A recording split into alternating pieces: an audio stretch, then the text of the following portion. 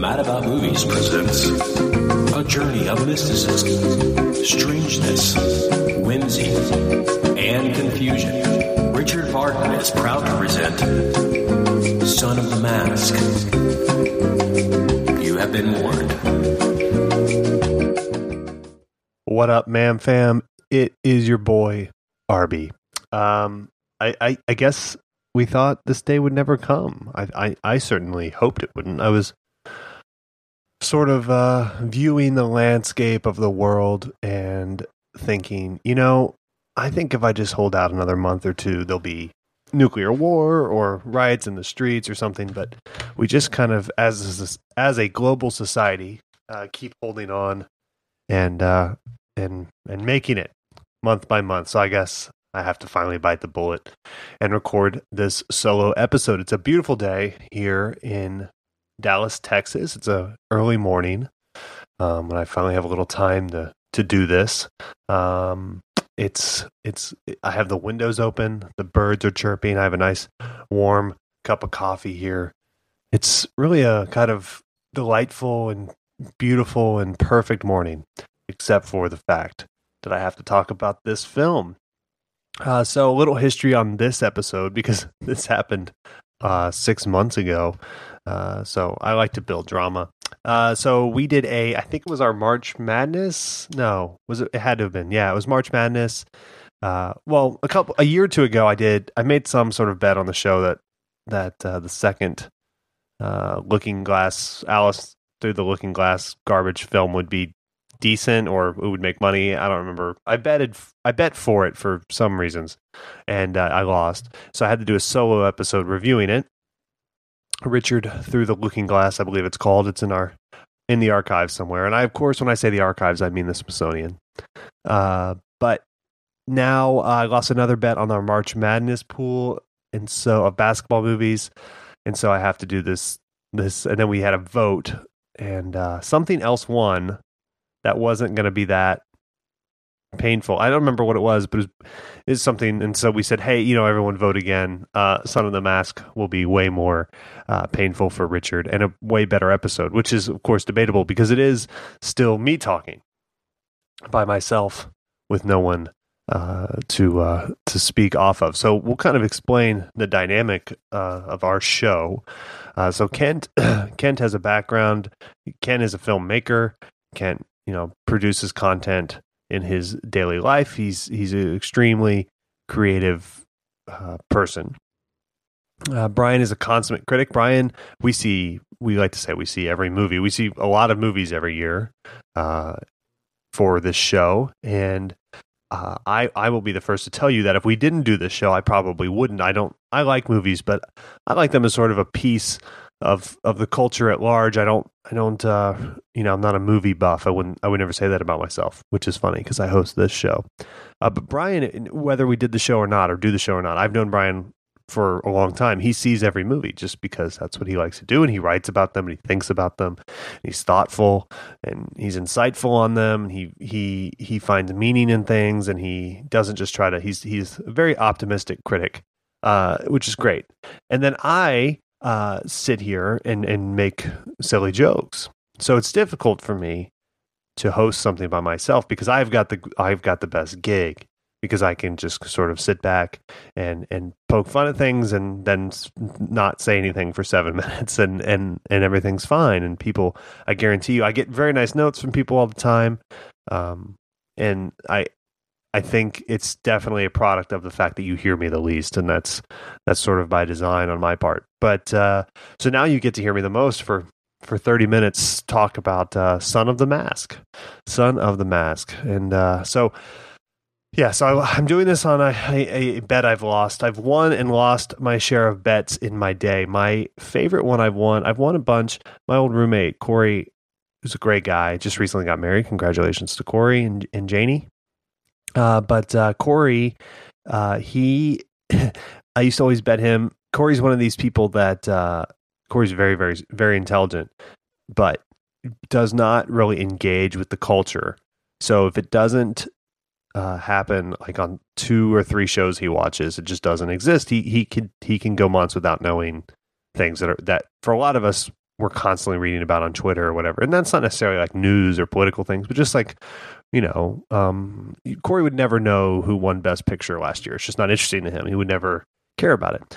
But what makes Corey great is he's very, very argumentative and staunch in his beliefs. So he's great to bet against because he's always very sure he's right. And through the advent of Google and through the advent of mobile devices, he's also very easy to prove wrong. And so I've won a lot of these bets against him. My favorite one ever was we were at I believe it was either a Texas Rangers, which is the Major League Baseball team here in the Dallas-Fort Worth Metroplex, or a Dallas Mavericks game, which is the NBA team. And I bet him on something sports related, and I knew I was right. So I said the loser has to pee like a little kid in the bathroom, and so Corey had to go in. He lost, and he had to go in. And if you've ever been to a sporting event, especially if you're a male, these bathrooms are they're like train stations. They get very busy.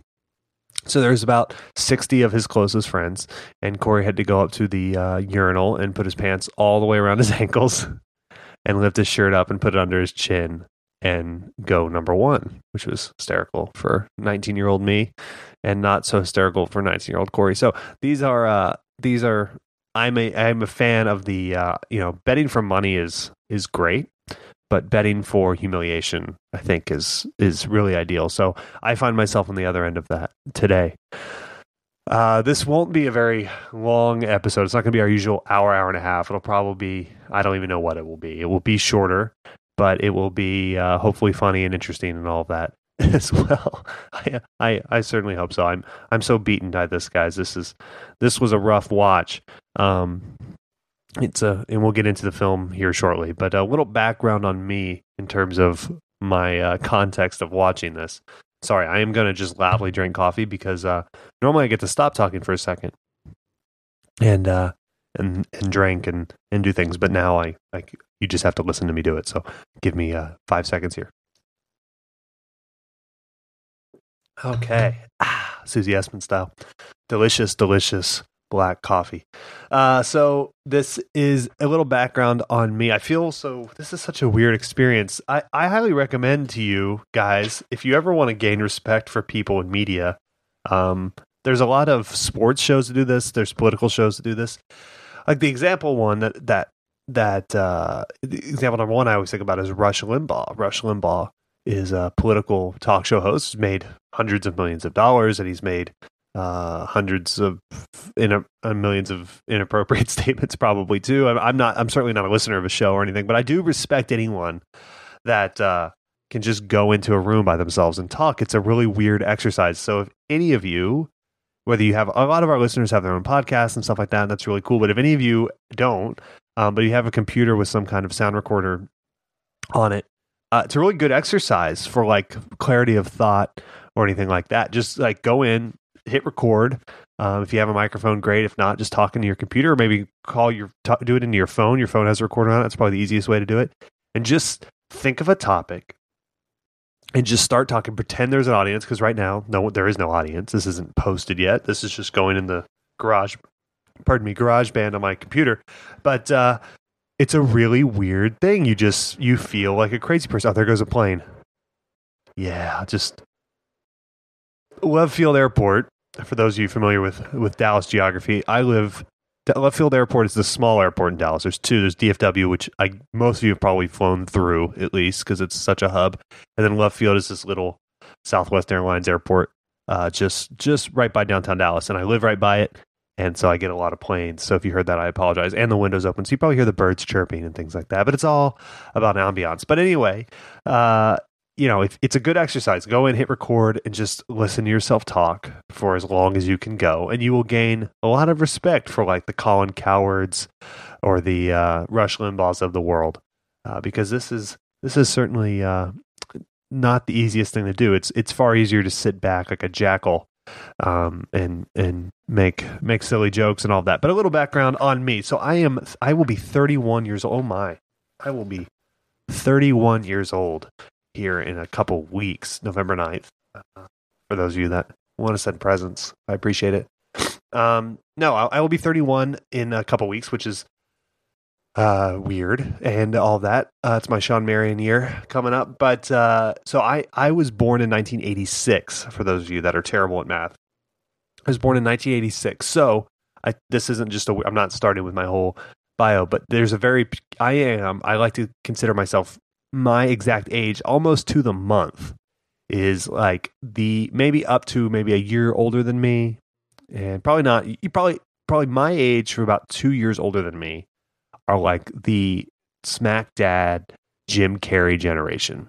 So in 1994 when I was like 8 years old, Ace Ventura, The Mask, and Dumb and Dumber all come out. And I probably saw them all in 95 because I was a VHS kid, didn't go to the theater a lot. So I probably saw them all in 95. So I'm 9 years old. That's like the perfect age for Jim Carrey.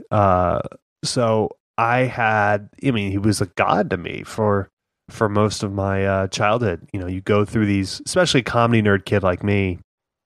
And my mom, I had a single mom who's unfortunately, God rest her soul, no longer with us. But so not a whole. I mean, she was very attentive and loving to me, but not a whole lot of monitoring what I was watching because there just wasn't enough time in the day, I'm sure.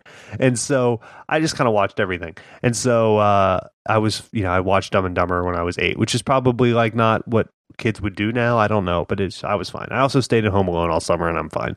So, you make yourself some pizza rolls, you get on with life. But she was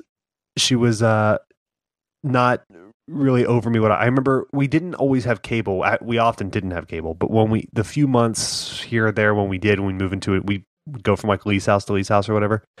And the first thing I would do is I would make sure we had, I believe it was FX, and because FX at 9 and 10 o'clock showed in living color.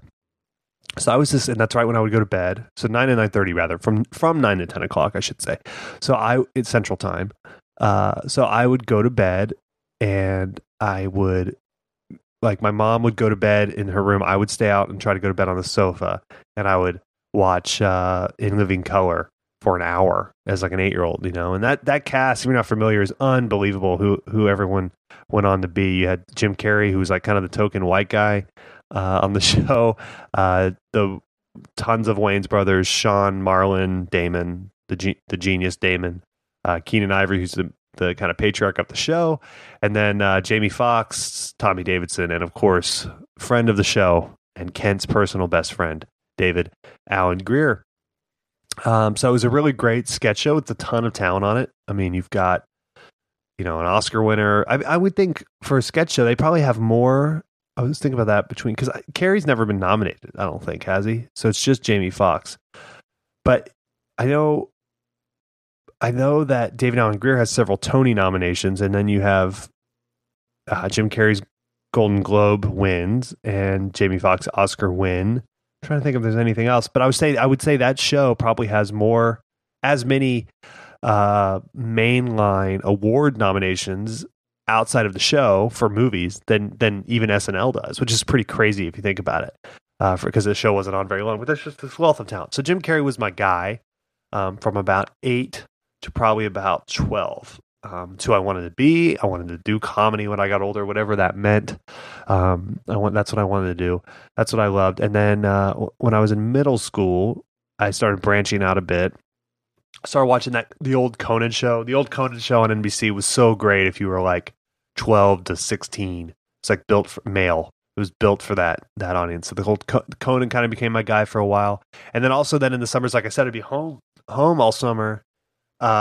And I could still remember, like I'd wake up, I'd watch the news, I'd watch Regis. I've always been team. I ride for Regis, and that's right when Kelly Ripa, I think, was coming aboard. Regis and Kathy Lee, Regis and Kelly. Then I'd maybe go outside for a little bit, hop in the pool, and then at 11 a.m. they would show old SNLs. And old SNLs, this was like literally the year 2000. And old SNLs were like early 90s vintage was the ones I liked. That kind of Hartman, Mike Myers, Sandler, Farley, Spade, Chris Rock, that cast. So I'd watch SNLs with that cast from 11 to noon. Or no, it's 11 and noon that was on, and then at 1 o'clock, Kids in the Hall came on. Kids in the Hall is this Canadian version of Saturday Night Live with Mark McKinney and Dave Foley and Kevin McDonald, Bruce something, Scott Thompson, Bruce. Gosh, what was Bruce? Oh no, I'm so old, I don't remember names. Great sketch show there, and would watch that. Really out there. That kind of grew my sort of Monty Python side of humor, I suppose. And then I'd watch. This is so early 2000s. And then I think at 2 after that, I think TRL came on. I'd flip it over to MTV for a little Carson Daly TRL, and then I'd bring it home with sports. That was kind of the last time I was really involved with that. And then at night, stay up late and watch Conan in the summer, which was awesome, and mostly reruns. And so that was kind of, and then that 5. This is solid sitcom run here. So talking about being raised by television, can you tell? 5 Boy Meets World, 5:30 Home Improvement, good 90s stuff there. 6 o'clock Friends, and 6:30 Simpsons, and then kind of go about my evening with my mom. Would get home from work, and we'd actually spend time together, and I'd be human for a while. So that's sort of the context of my comedy. But Jim Carrey kind of started all that. In high school, I got really into Will Ferrell, like we all did. Like Old School came out like my freshman year of high school, I think, and all that. So then I went off and got into weird, like James Thurber, and I became a really pretentious college humor lover. But it all started with Jim Carrey. So he always has a soft spot for me, and you go back and you watch something like Ace Ventura with the brain of a soon to be 31-year-old. It's jarring. I'm sure The Mask will be the same way. I haven't seen it in years. I've seen it's been on TV. I stopped down on it. One thing you notice about The Mask is, man, wow. Cameron Diaz was really beautiful. It's like unbelievable. It's a total star turn. You understand why she became really big. I mean, she's stunningly gorgeous in the movie. That was a really strong breakout for her. But yeah, so The Mask is probably also terrible, but it holds a soft place in my heart just because that was kind of my first comedy love was Jim Carrey. I think even then it was my third favorite of those big 3 of that year. Between Ace Ventura, The Mask, and Dumb and Dumber, obviously still holds up pretty well. And then you went into like Liar Liar and stuff like that. I always loved Cable Guy, even as a kid. My mom hated Cable Guy. I guess I was a dark comedy guy early. Cable Guy always really made me laugh. I always really liked Ben Stiller as a director. I always thought he's darker as a director than he is, more cynical than he is as an actor. But that's kind of sort of the background on me. So this movie came out, I think, in like 2005. So like 7-8 years later after, 2005. So I'm a senior in high school when this came out. And it seemed very much for kids. I remember it coming out, but I never really cared about it. So I never saw it until I watched it. I was going to do this episode like 3 months ago. So I watched it like 3 months ago. And then I never found time to record, and so I watched it, kind of skimmed through it again this week. So I've now seen it pretty much at least a time and a half, maybe you could even call it twice, which is scary. It's the funny thing about this film is not so much the film itself, because it's terrible. Let's just go out there and say it. Lawrence Guterman is not a great filmmaker, believe it or not. It's he's made great things like Cats and Dogs, and that's it. I think he's made Cats and Dog in this. I think this was kind of a career killer, wasn't it? A TV show called Out of Jimmy's Heads, and he directed Ants, which was the one I think with Woody Allen, right? The not Bug's Life is the Pixar, and Ants is the Woody Allen one. I think you wrote that or something. I don't remember, but so this was kind of the end of the Lawrence Guterman era in Hollywood. This film's really bad. It's really bad, and it's bad in a very distinctly mid 2000s way. We kind of this is there's cynical. I feel like there's cynical. Obviously, there's cynical sequels and remakes and cash grabs now. That's certainly a huge part of the industry. Maybe the only industry, really. Oh, there goes another plane. You guys hear it? Ooh. It's a big one. They at least now I feel like are a little more, while they're still just as cynical and just as cash grabby, they're a little more self-aware and there's notes to be thrown up towards them. This, we hadn't figured that out yet. This is just, okay, we can't get Jim Carrey, but we want to make another Mask to make money. And so let's get another hot comedian, straight off the Jamie Kennedy experience. Jamie Kennedy, the biggest star in the world. Just surprises. If this was made 3 years later, it would have been Dane Cook in grandson of the Mask. But yeah, it's Jamie Kennedy, who I guess they saw as some sort of Jim Carrey type, and I guess I'd have to know. I suppose Jim Carrey wasn't a star yet at all when they made the original Mask, because he probably had Ace. No, I think Ace was a really surprise hit, and I mean, gosh, it co-stars Dan Marino, for God's sakes. And he was like the guy on A Living Color people liked, but he wasn't. He was like an up and comer, right? So I guess the same thing they try to do with Jamie Kennedy. They missed on it a bit. I don't think they'll stand by that decision. Alan Cummings in this. Traylor Howard is in this. She's in a lot of. She's got to have one of the lowest aggregate Rotten Tomato scores ever. She's not bad. I mean, I like Traylor Howard fine, but she's been in a lot of really poorly reviewed films. Yeah, so this is crazy. But the craziest thing about this film, and I won't even get into the plot or anything, it's like they find the mask in the museum and it takes over, and it's the most ridiculous. It's just set pieces of like, what if we put the mask on this species? What if we put it on this little kid? The Loki mask kind of takes over. But the god of mischief, played by Alan Cumming, of course. But the craziest thing about this film is really when you read about it, because it's this movie, I'm not kidding you, cost $84 million. I'm gonna let that sit in while I drink coffee. A budget of $84 million. Can you believe that? 8 years later, it's something that would never happen now without a true star in front of it. $84 million for this film. That's insane. It only made, I think, $50 million, at least domestically. I don't know what it made worldwide, but it was not a hit, as they say. But I mean, this throwing $84 million at this as a production company is unbelievable. I looked that up after I watched it. I mean, it looked, like they'd spent some money on effects and stuff, but gosh, I mean, there's no way this was ever going to make that. I think Jim Carrey was circled to do this, a sequel to The Mask at some point. He's kind of leading it on for a while, and then eventually just kind of bailed the project. And so maybe the budget was kind of built up assuming that, and then it was just too late, and they said, we have Jamie Kennedy. I don't know.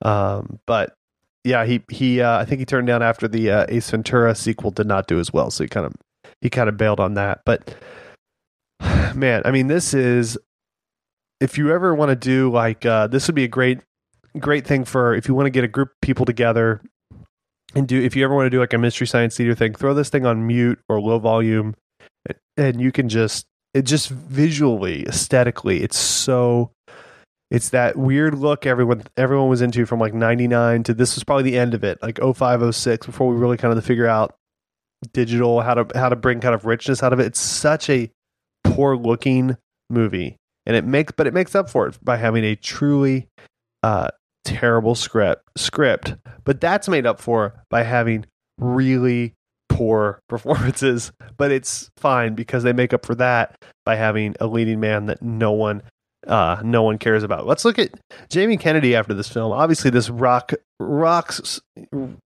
him to fame. He actually had a pretty good late 90s, like in these supporting roles. In these movies that I think went on to be pretty good. I mean, obviously he's in the Scream series. He's in Romeo and Juliet in a small role, the Baz Luhrmann one. He's in As Good as It Gets. He's in Enemy of the State. He's in Bowfinger. He's in Three Kings. You're like, okay, Boiler Room. This guy's gonna make a nice little way for himself as a kind of a supporting actor in these films. But then he busts out the Jamie Kennedy Experiment, for 2 years, and which was like, what if it was that weird time on cable television where I think like what's that network? True TV like still bases everything off of these shows, but it's like these low budget kind of sketch shows, kind of hidden camera. Tom Green really kind of started it, and then when he went away, they kind of tried it with Jamie Kennedy. Punk'd is kind of that vintage. So you sign him up, and and then he makes Malibu's Most Wanted, which is kind of an 8 Mile parody that is completely panned and hated. But I kind of, for some reason, thought Son of the Mask was before that, but that's not true. Son of the Mask is after that. So they saw Malibu's Most Wanted and the money it made, which maybe it did well. I don't even know. I guess, yeah, it doubled its budget at the box office. And they said, that's our man. That's who we want. We want the Kennedy. And then, so anyway, after Son of the Mask, he really takes off with an episode of Criminal Minds, 2 seasons of Ghost Whisperer, Curious George 2 as a voice, just killing the game. So this was sadly kind of a career halter for him on the skyrocket up for fame, which is not necessarily his fault, but man, I mean, get the money where you can get it, but this is pretty rough. He was nominated for 2 Razzie Awards, Golden Raspberries, for Worst Actor and Worst Screen Couple, which I suppose he shares with poor Trailer Howard. This is also a time where we didn't know how to use Alan Cumming at all. Alan Cumming's certainly a talent, and we've kind of since figured out how to use him in interesting and fun ways, but he's coming off, he was doing Cabaret for a while on Broadway, and then they start putting him in everything, and it's just kind of a scattered mess for a while. And we've sort of wrangled as a culture what we want out of Alan Cumming, but this certainly was not it. This was so over the top and weird, and just poor. I mean, this is your quintessential. It's so weird because it's so of its time. It really shows you like what it was like to be alive in 2005. I always say, because I went to high school from 01 to 05. I graduated in 05, and I always tell people it was, most people, I think, of most generations have this sort of psychological condition of, hey man, when I was in school, that was the best era for music. The movies were better. Like that was it. I'm just going to listen to U2 forever, man, because that's when I was in high school. Or I'm just going to listen to, grunge rock forever, man. And that's their thing. And like, I have the exact opposite experience. I'm like, when I was in high school, it was like we were just figuring out digital.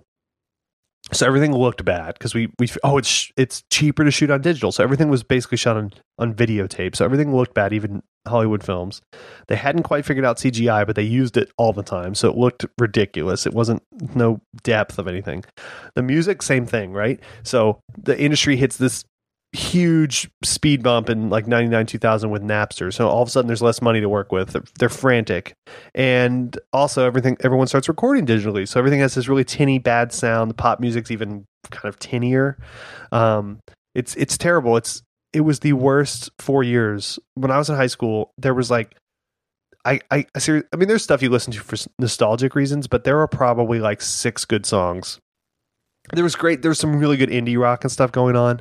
But I was living in Fort Worth, Texas, and I had the internet, and I would find I remember like I found the Strokes when I was a freshman, and that Is This It record got me through like 3 years just because it was like actual music, White Stripes, stuff like that. But like everything else was so bad, and it wasn't as easy now, like with Pitchfork or things like that, to find all the kind of good stuff that's out there. You really had to like navigate it and download it on like what was it, Kazaa or things like that, because I didn't have any money to like actually go to record stores or anything. Plus everything was that, and also record stores decided, oh, I know how we'll fight this, all this downloading. We'll make CDs $25. This is like, oh yeah, no, this isn't gonna work. So it was bleak times before kind of Amazon came in and busted everything up in that way. So it was just this really weird 4 or 5 year era of culture where we had kind of figured out what we were going to be doing next with streaming and digital and CGI and stuff, but we weren't good at any of it yet. So everything was, I remember you download a song but it would take, you'd have to queue them all up before you went to school. And then when you come back from school, maybe a quarter of them downloaded successfully. The rest, there was some sort of error, and you would just do this constantly. And it was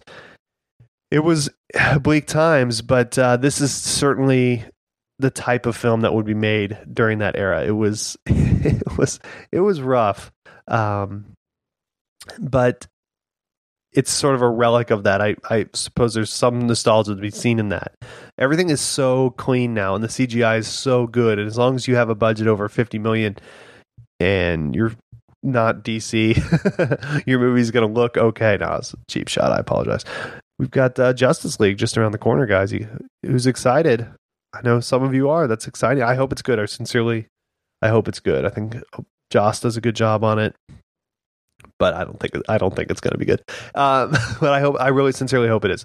But yeah, now everything looks clean and rich, and you can do crazy things. He just couldn't for a while. It was a really bleak time. The effects of this film are so bad. So if you ever want to get with some buddies and watch it, get a group of friends over, tear this thing apart. It's a good one for that. And it's not shocking that pretty much everyone, aside from Cumming, involved with this, has not gone on to do anything. So, okay, I'll grade this out. I'm going to grade this with the Kent Garrison. I'm going to send him a check right now, actually. Let me sign this. $7.77. Okay. Check to Kent Garrison for the patented F minus. It's truly terrible. Truly terrible. But what are you gonna do?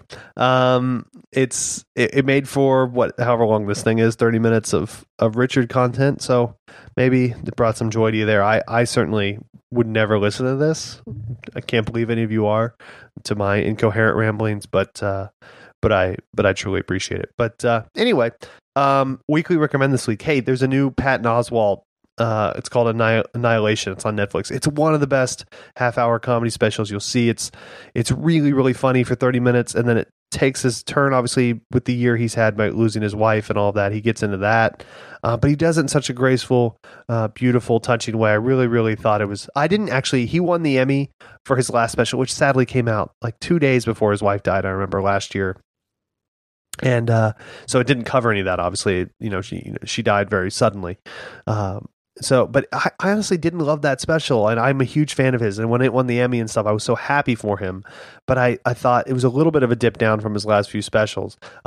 This one is maybe the best thing he's ever done. You hate the circumstances through which he did it, but it's really a beautiful testament to his wife and to his daughter, and to him as a really interesting comedian and performer. So I really recommend that. Check that out. I think a lot of you, it's still it's an R-rated comedy special, so it's still gonna, there's some really filthy, funny stand-up Patton Oswalt stuff you'd expect. But I think a lot of you, so if that's not your thing, you probably won't enjoy this anyway.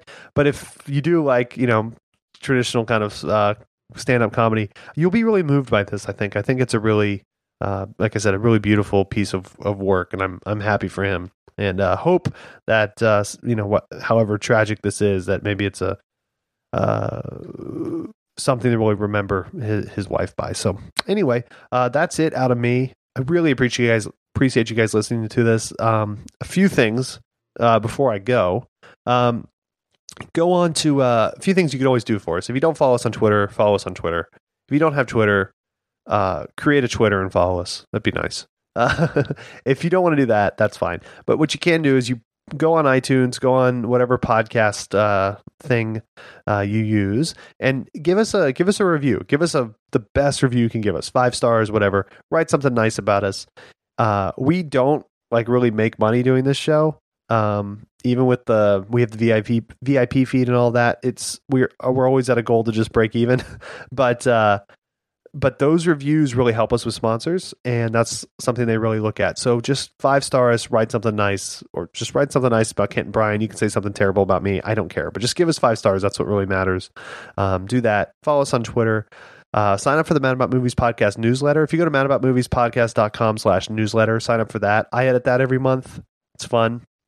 Brian writes some really great stuff for it. Kent writes some stuff for it when it's not football season. We have guest contributors. If you're someone out there that likes to write, if you write like a movie blog or something, shoot us an email.